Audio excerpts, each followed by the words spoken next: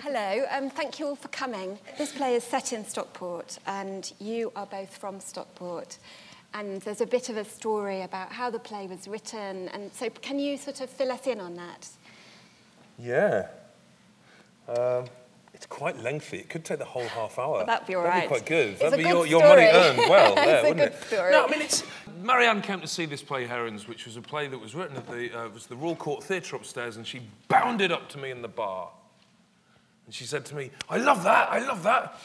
Write something epic for me and I'll direct it at the Royal Exchange, which is where she was artistic director. And her enthusiasm was palpable and infectious, and I had absolutely no idea what she meant by the adjective epic. Up to that point, every play that I'd written had taken place with quite a kind of close, unconscious adherence to Aristotelian unity, in that it was written, they were set over the course of hours, perhaps 24 hours at most.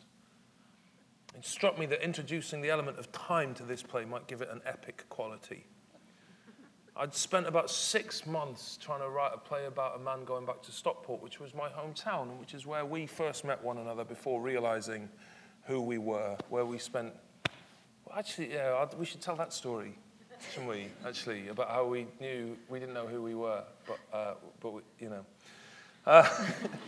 And couldn't do it. Just couldn't write this play about this guy going back to Stockport. And then I was sharing an office with the brilliant playwright Leo Butler. Those of you who are interested in British contemporary plays, you must read the entire works of Leo Butler, which are almost certainly on sale in the bookshop. Go and buy a copy. I'll sign that for you. I was going to make that joke. Yeah. He wrote a play called Redundant in 2001. And I was sharing an office with him when he wrote it. In the late 80s and 90s, which is when I started writing, it was kind of an unspoken understanding that men shouldn't write women roles because there's no way we could possibly understand them. And that women could probably understand men more, but men certainly couldn't write women. So from that point in my career, I'd never written a female character. I read Leo's play Redundant in one sitting, and at the heart of this play, he'd put a dynamic and strong and ferocious female character. And I decided to steal that, and that my play about a man going back to Stockport shouldn't be about a man returning to Stockport, but should be about a woman. And it struck me that if I inverted the gender of it, then I could invert the dynamic behind it as well. And rather than being about a woman going back to her hometown, it should be about a girl growing up and leaving it. And the impulse to leave a town was innately more dramatic than the impulse to return to me at that time. I went back to Stockport and I did interviews. I'd never really done interviews before. So I'd never written with a female protagonist before. I'd never written about my hometown before, you know. I'd only ever written about London and Edinburgh and York and the towns that I moved to. I'd never written about my hometown. I used the residency at the Royal Exchange to try and write about my hometown. Never written about a woman, never written about Stockport, never written a play that was set over the course of more than 12 hours, and never done interviews. And I interviewed a whole series of about kind of 8 women who'd lived in Stockport all their lives, from various ages, from about 18 to about 80. And those interviews gave me the kind of material which I shaped into Port. I decided to set it over the course of 8 minute... I was interested in minutiae as a writer at the time. The play's got a quote by Raymond Carver at the front of it, and I was really inspired by Raymond Carver's detail and his attention to the minute, and how the minute in life carries with it universes. And I decided that Port should be a play built over 8 minute moments, but the minute moments should be spread out over the course of 13 years. And then maybe the cumulative force of those 13 years would give it the epic quality that Marianne was looking for. So when it's quite a big thing if someone's written a play for you. Yeah. When you read it, I mean, what was it like? Well, I think I possibly have quite a complicated relationship with the play. I read it first, knowing that Simon had written it, not for me, was it? No, kind of for you. Okay. Yeah. So Yeah. I read it... Didn't want to do it though, did you? Yeah, I read it the first time and I wasn't sure about it at all, which is how I often feel when I read plays the first time, particularly Simon Stevens' plays. And I read it again and I couldn't stop crying. I just couldn't stop crying. And I didn't know why. I didn't know what why it had such a resonance with me. You know, I often think that. I often think when you choose a play as a director, you don't really know why you fall in love with it, because how can you ever fully articulate why you fall in love with anything or anyone? But you do. And I did, and I was desperate to do it, desperate to direct it. And then I was allowed to, thankfully. And it turned out to be the last show that I did at the Royal Exchange. I think I was there for 10 years. And it was my last show. And I knew it was going to be my last show. And I sort of left under kind of duress, I suppose. But it had been in a very powerful time for me there. And I knew that I was going to leave Manchester. I knew that I was going to get married. I knew that I was moving to London. I knew there was a whole new era starting for me. And so it was even more powerful then, because it's about leaving. Yes, I know. We always knew that we lived in Stockport at the same time. This That was is the something. story. This is the story. We always knew this, and that's actually when Rachel was interviewing us for the programme that I had this kind of epiphany. I knew that she lived very close to where I used to live at the same time that I was living there. There was actually a club, a tennis club. My parents were quite fond of drinking alcohol. And You should probably tell from most of his plays. yeah, there was a long time when they used to just kind of leave us in the car with a bottle of Coke and a packet of crisps, which I quite liked. But then they found if they go to the tennis club, that they could bring us in with them. So they never played tennis, but they used to go drinking there, and we'd go and play. And your house backed onto it, yes? So I knew this from way back in the day. And then we kind of started talking about what bus we got to school. And we realised that we got the same bus to school. Actually, the same bus. And then we started talking about what bus stop we got on to get this bus to go to school. And we realised that we used to get on at the same bus stop to get the same bus to go to school. And then, like a kind of thunderbolt, I realised that I remembered her from when I was 13. I remembered this kind of 17-year-old girl from the grammar school. It was really gorgeous. It was really gorgeous. But quite a lot older than me. So, and I remember, and it was Marianne. It's absolutely sure, you know, it completely was her. So, you know, our connection. It's strange that you only remembered it on that day when Yeah, we it were was in the really- rehearsal yeah, room. you know. It was quite mind-blowing, because when you think about the people that you used to stand at the bus stop going to school, and that one day one of them would actually have a very significant part in your life. It's just crazy how small the world is. Yeah.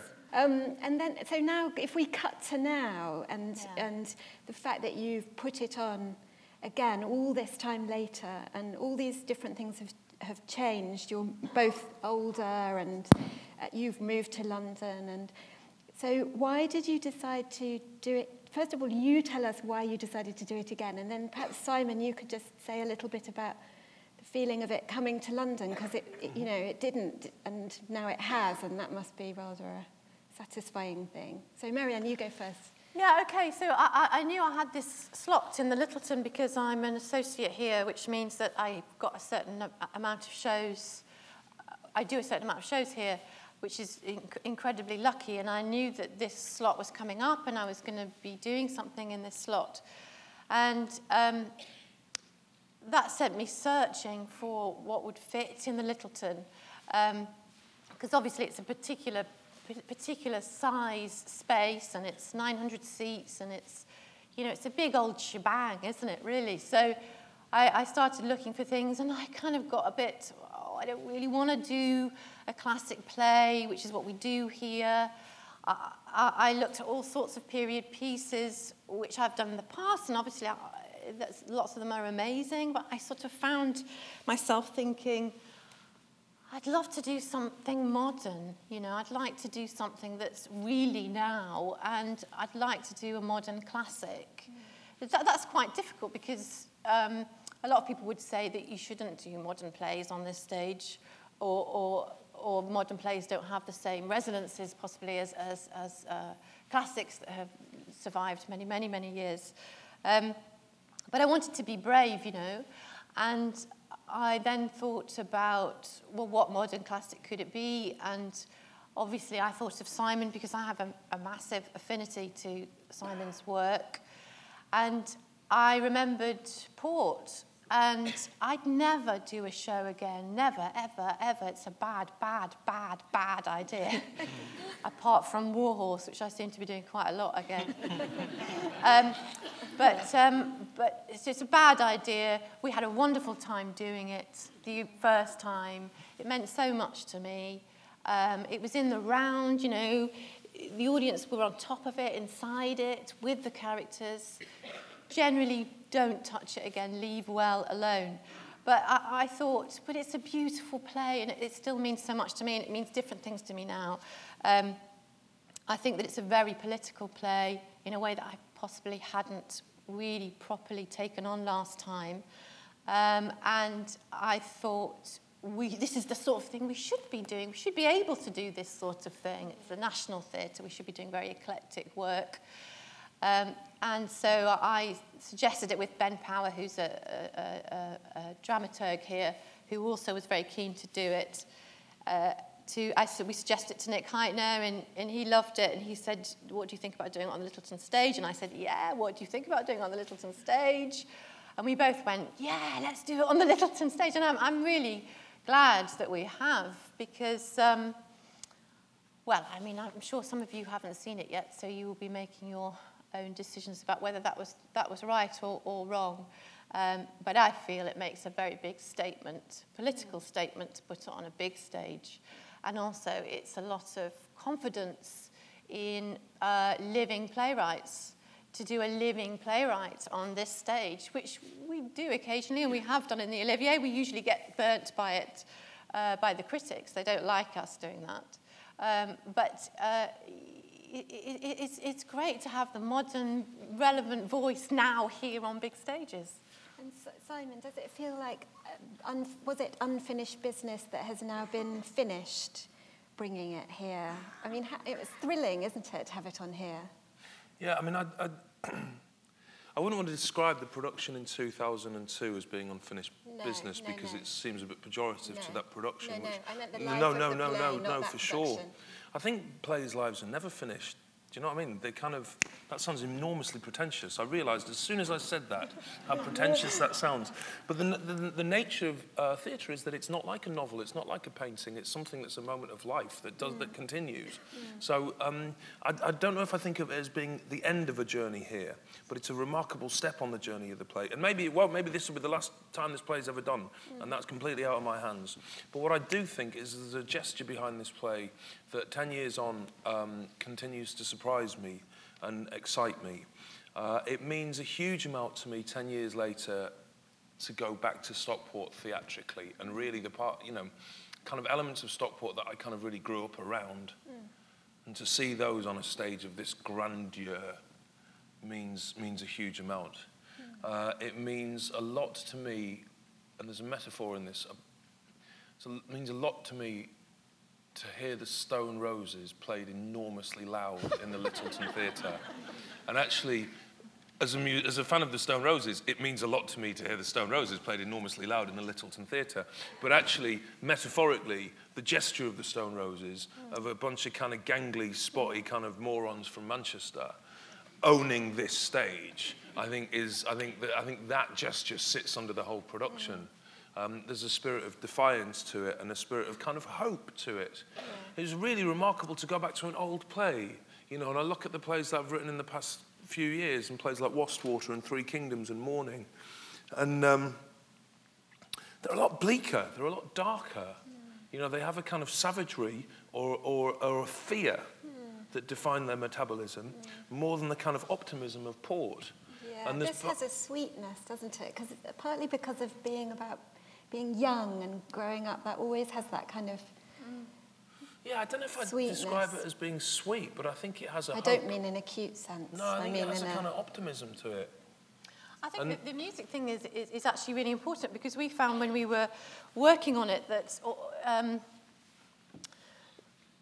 that it's like a poem. I think of it as a poem because it's so precise, and what seems like possibly naturalistic dialogue is incredibly thought through and delivered with a seeming sleight of hand, but has layers and layers and layers and layers and layers of meaning.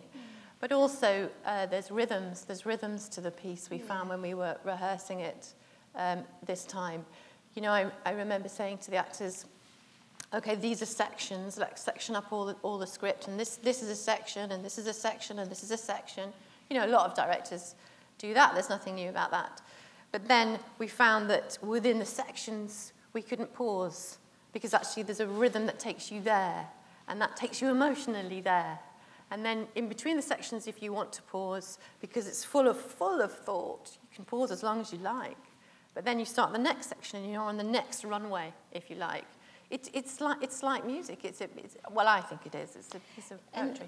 Can I finish what I was saying about optimism, though, because it's quite important to me. I think what I'd want to say is this. It's interesting that dramatists under Conservative governments realise that optimism and hope and a faith in people and a faith in humanity is actually a radical position. Because it strikes me that Conservative governments often, and certainly I would think this government, is defined by a rather cynical take on humanity. And their attitude towards what people are tends to be rather cynical. And it strikes me that what excites me about seeing this play in 2013 is the idea that you take the lives of people in a kind of pretty destitute sink estate in the northwest of England, one of the five poorest sink estates in the country, with some of the highest level of illness in any part of this country, and you dramatise their capacity for communication and hope and aspiration and dignity, and that is actually a deeply political gesture. And I hadn't realised that when Marianne rang me up and said, what would you feel about doing Port again? But that's the one thing that's excited me most in this revival, I think. Yeah. And this play has a couple of really obvious technical problems. Has my voice gone odd? Has it gone odd? No. There's a couple of really obvious technical things. The first thing is lots of the scenes are two people talking, and this is a very big stage. Can you just talk a little bit about tackling that? Because it is amazing how you've filled the space, I think. Yeah. Well, Lizzie Clacken, the designer, and I had lots of conversations about how the hell we might do it. And I think we came up with lots of thoughts. One is that the show is, all the scenes are at night, apart from one where there's a glimmer of hope, and the very, very end of the show. So that was quite a good indication as to how we might stage it, because with such a huge stage like this, you've got to try and focus in on the action, and as most of the scenes, as you say, are two-handers, that's quite a tall order. But we also realised that all the scenes were in semi-public places, and all the scenes were in non-nurturing, non-home-like, non-restive places, and that they were all, what's the word, kind of, I'm trying to think of the right word, slightly inappropriate. So, there are kids doing their homework in a hospital, the family choose to sleep at night in the car, there's love in a bus shelter, they're slightly incongruous places. And we decided that we wanted to go from very, very, very confined places where people were finding it difficult to breathe, or you'd get somebody pacing up and down like a lion in a cage because it was too confined, to huge concrete mass spaces where you get to lonely people in a landscape. This is very much based on Edward Hopper or Gregory Crewdson, the photographer, who's also probably very influenced by Edward Hopper, where you get people in a landscape which is a townscape, if you like, an urban scape, and there's usually windows involved, and windows usually indicate people, but when you focus on the actual subject matter of the painting or the photograph, or in this case, the stage. The characters are incredibly lonely in a townscape with windows which indicate barriers and life beyond. And the other thing is that, as Simon said, this is over 13 years, and the actors who play Billy and Rachel, they have to go from being very small to being grown up. I mean, it's an amazing thing, because you hardly notice it when you're watching the play. It's only when it finishes you think, gosh, they're grown up now. But so that presents various challenges, doesn't it? I mean, obviously the casting, for one thing, is you have to find someone who can physically do that. Yeah. Yeah. Just have. I mean, the thing is, there's not much you can say about that apart from we just have. Yes, because Kate O'Flynn and Mike Noble are two of the most exciting young actors in Britain, I think, and the whole cast is extraordinary. But their performance, the range of that is really down to them. It kind of is down. You're quite good at giving them notes and that. And also Scott. I think the other decision which is really brilliant is the employment of Scott Graham as a movement director. And Scott Graham is the artistic director of Frantic Assembly, a really significant theatre company in the last kind of 15 years of this country, for their introduction of physicality into theatre. But what Scott's done in this production, I think, which is really exciting, is he's applied the level of attention to detail and physicality that a Frantic Assembly show might bring to what has the patina of quite straightforward psychosocial realism. So the level of detail of Mike and Kate's performance is down to your precision and your eye, but also his as well as their talent. I think the combination of the four of you working together has been really extraordinary. Yeah, it has an energy all of its own, doesn't it? Yeah. But you don't necessarily realise that there's a choreographer at work unless you're really watchful, and then it's palpable, I think. The scene with the bus shelter, it's like they're like sort of wasps in a bottle, aren't they, going round and round and round. It's fantastic, that scene. And other moments as well. I mean, scenes in the hotel where they've got less space to move in. There's just as much precision and rigour to the movement there, I think. And it's just as balletic. So how does it the first production that you did together, I mean, if you had to say how it has changed with the passage of years as they pertain to you two, because you were sort of younger when you first did it, and now still very young. I'm still younger than Marianne. When we met, so rude. I knew he'd say that publicly. So rude. But when we met when we met before, you talked about the fact that your children had grown up, and you could sort of measure the characters' lives out through the lives of your own children, because the passage of years was similar. Do you remember saying that? I kind of do. And it's, my son's here today at the National and Work Experience, and I kind of see him in the physicality of the characters in the play in a way that 10 years ago I kind of probably remembered experiencing the experiences these characters have themselves. Now I'm slightly more detached from it. And I think about my childhood quite a lot. I think all artists kind of mull on their own experiences, and I think nostalgia and creativity come from the same part of the brain. So when writing about, when creating anything, you draw from your own youth, and you draw from incomplete experiences. But also, I do observe my own kids, and I kind of think about them. And I was a teacher and continue to teach now. I have a tremendous amount of affection for young people. I actually think that the one thing that might save us is the fact that our youth have such capacity for creativity and intelligence, and at a time when it's kind of become rather unfashionable to sustain a faith in young people. I really do. I think they're all right. Actually, the night I saw Port, there was a massive group of and they were having the best time of their lives. They were laughing their heads off. That's my favourite thing about the gesture of putting this play in this theatre. Because you could put it in the shed, and it would get a young audience, because there will be a young audience in the shed. You could put it at the Lyric Hammersmith, which is where I work, and we always get a young audience. You put it in the Cottesloe and you get a young audience. But putting it in the Littleton, the gesture is much more confident about the importance of getting behind a young theatre audience here. And that's been really tremendously exciting, I think. Now, look, I'm so sorry, but we have to end. So thank you so much. Thanks so much. And thanks to Marianne. Thank you.